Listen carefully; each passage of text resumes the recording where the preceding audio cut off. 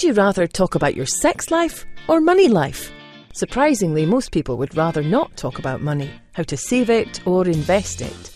This podcast is about helping you simplify your money life. Delivered by Dr. Henry Joseph Speck.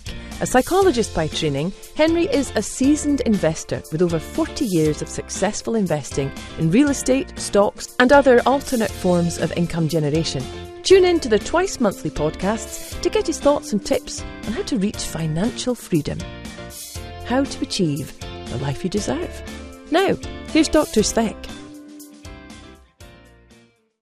Please remember, this podcast is for entertainment purposes only. Please consult with your financial advisor or investment specialist before you make any changes to your investment policy or stocks or bonds or real estate you may own.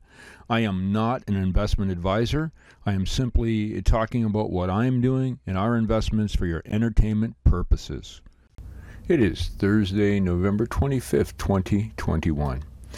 If you're celebrating Thanksgiving today, if you live in the United States or even in Canada, I celebrate as well. I celebrate 2 Thanksgivings a year, which is great. Happy Thanksgiving. We all have a great deal to be thankful for, and this is another day we should be doing gratitudes and we should be every morning thinking about the things we have, that the fortune that we have in the sense of people around us that we care about, and all of the things that matter to you each day. Make sure you put in your state of awareness for a while so that you're really able to experience that, because we can get pulled in pretty quickly to all the other madness and things that are around us.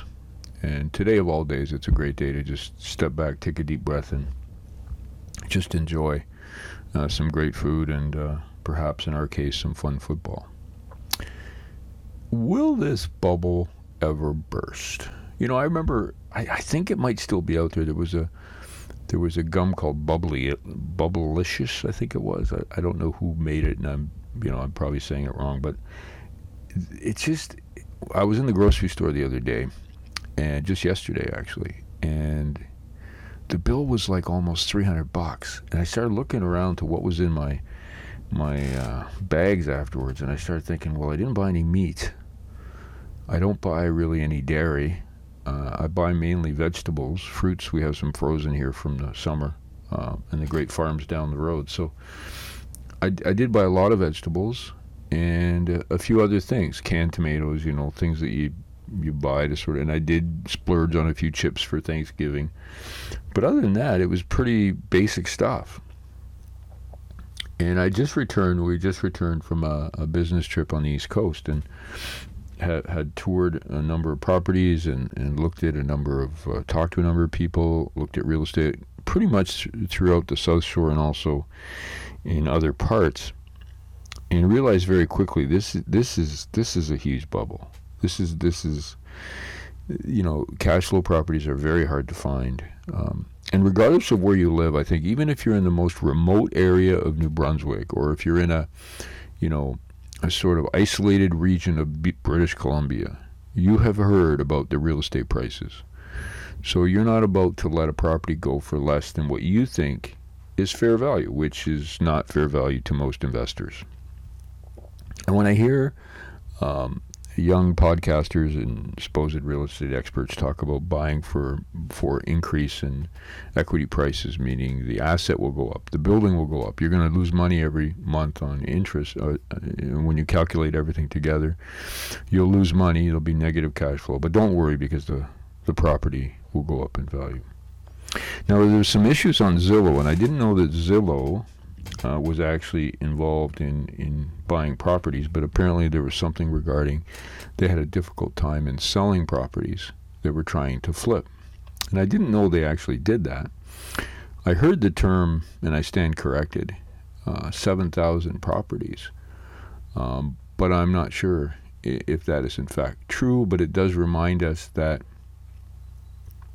it is possible for problems to emerge in the flipping business. Because what happens when you flip is you're expecting that the property or the thing that you buy is going to go up in value. So Zillow apparently had what's called a home flipping division, and it's not going to do that anymore. it had $421 million in losses for the 3-month period ending September 30th, 2021. That's a lot of dough. So one of the things I think it's important to think about is that it's not simple. You don't just buy something, wait, and it'll go up in value and you're going to make a lot of money. It does take skill and mentoring and access to capital and conservative thinking and systems and all kinds of things that we're not going to get into here, but is clearly an issue when it comes to real estate investing. So back to the bubble idea. I have no idea. I mean, I think I can remember being a kid and blowing bubbles, and some bubbles can be extremely, extremely large before they burst. And some just float away and they don't burst. And I don't know if that's an accurate way to look at what we're facing today, but a number of people have been asking me, well, what should I do? What's going to happen? Should I buy a property? Should I sell a property? I have no idea. All I know is right now it costs a lot to buy groceries.